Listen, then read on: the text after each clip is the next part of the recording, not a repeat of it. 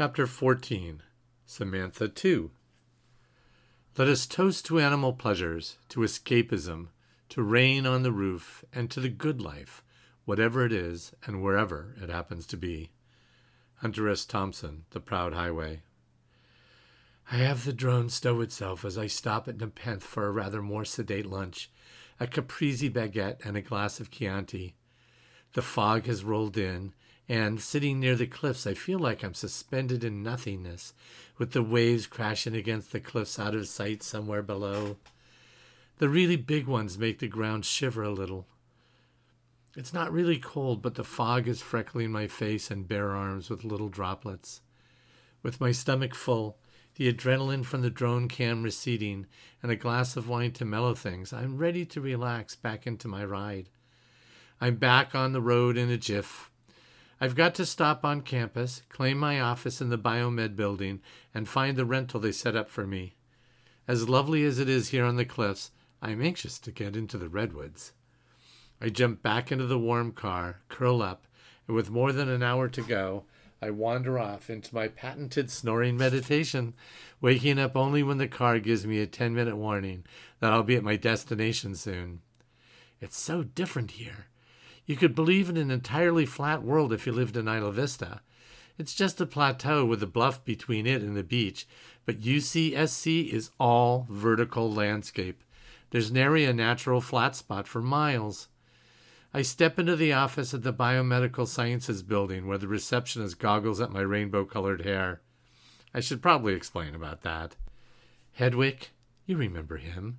Hedwick is a chemist, and in his spare time, when he's not surfing or helping out with a little nano stuff on the neural net project, or meeting up with some of his Ayn Randian-type friends, he comes up with dopey products that nonetheless sell well and make for a pretty comfortable living above and beyond a BPI and a researcher's salary. A Framester stream about 1970s pop culture was playing, and we were fascinated by the mood rings, a big fad back then. We're going something like 90 years back here. Well, what goes around comes around, figure my heady, but with a twist. Always with a twist. He's a twisty guy. Hetty developed mood hair. It detects your mood based on skin temperature, moisture level, and some of the other environmental characteristics. And with a little bit of alchemy, voila, mood hair. Hey, don't ask me. I'm a budding biologist, not a chemical engineer. It hasn't hit the market yet. Actually, we're testing it out on me. So it's not too unusual for me to get some unusual looks from my very unusual hair that is always different depending on my mood. Back to my reception. Yes, I say to the young man at the desk. Poor guy doesn't quite know what to say. He pulls himself together and asks, "How can I help you, miss?" "I'm Samantha Benheim, research biologist with UCSB, come to claim a piece of turf here on your bumpy campus. I trust the indoors is flat?" "Oh, sure. They told me you were coming.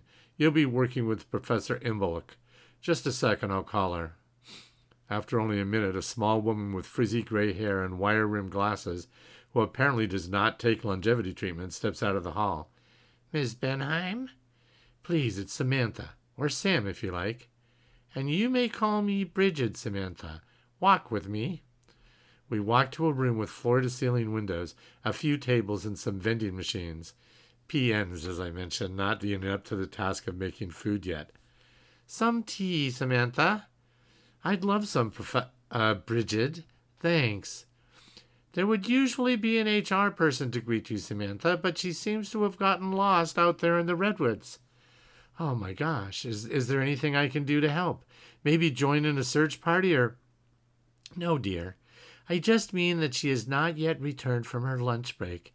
The trees tend to make you forget your consult, your timepiece." "Duh," I think internally. Out loud I say, "Oh, I understand. They are beautiful." Sam continues, "I understand that you and your colleagues are measuring and mapping brain patterns, neural firings, and the like, and that this feeds the tech research to emulate a brain through the neural net project." "That is correct, Samantha. You would think that, after all these decades of research, we would have accomplished the task, but the holographic brain continues to reveal its fractal nature and quantum effects. It's almost more complex than we can imagine. and yet it is the root of our imagination. We're hoping that your own work on the actual physical interface between the organic and the electronic will let us map and understand much more of this amazing and beautiful structure and function. My partner works on some of the nano-design for parts for the tech. You're working with a company on neural net design? Asked the good professor. No, sorry. I mean my domestic partner, my boyfriend, Hedwig. Hedwig? Dr. Hedwig Omenichian? Yes, that's him. Do you know him? Dr. Omenichian was a mentor of mine. He actually helped me get this position. Oh, no, I hope you didn't pull any strings to get me this gig. I will absolutely... No, young lady, I'm sure you know that he is a big believer in earning one's way to one's position. At least he used to be. Libertarianism is not all the rage these days, what with the basic personal income and the various perks that come with living in the USA. Rest assured, I did not see any signs of manipulation in your application. No, I chose you myself from what I saw in your application, followed by plenty of reviews from grad students.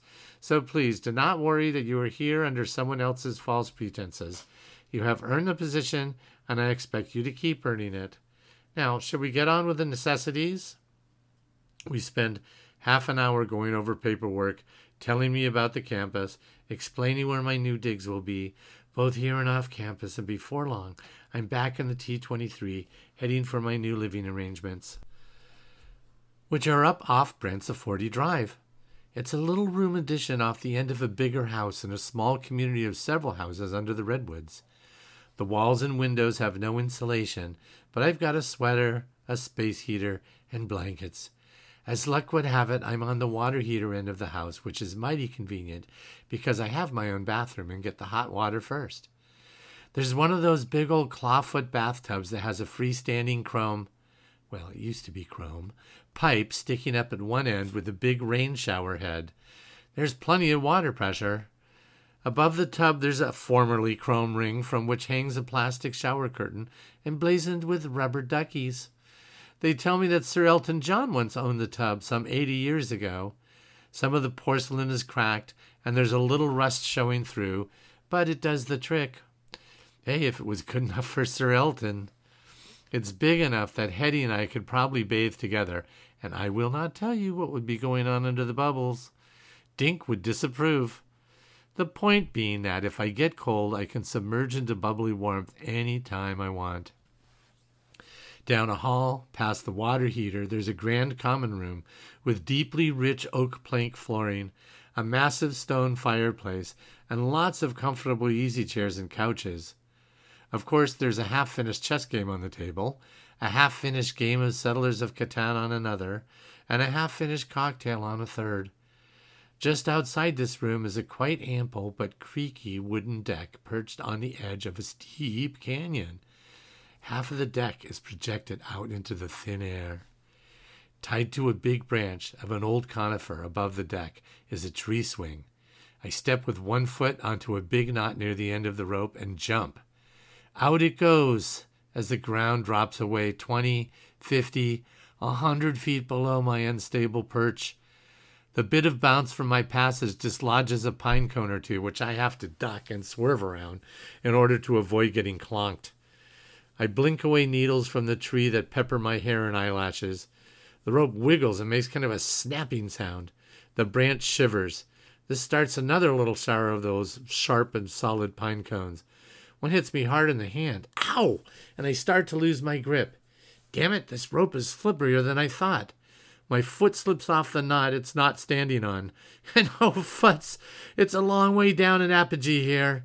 I'm starting to freak out. But there's a second knot below that arrests my slide long enough for me to get a better grip with my hands. Holy crap! When the rope gets back to the deck, I hop off to catch my breath.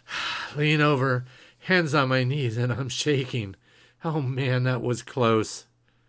Let's do it again.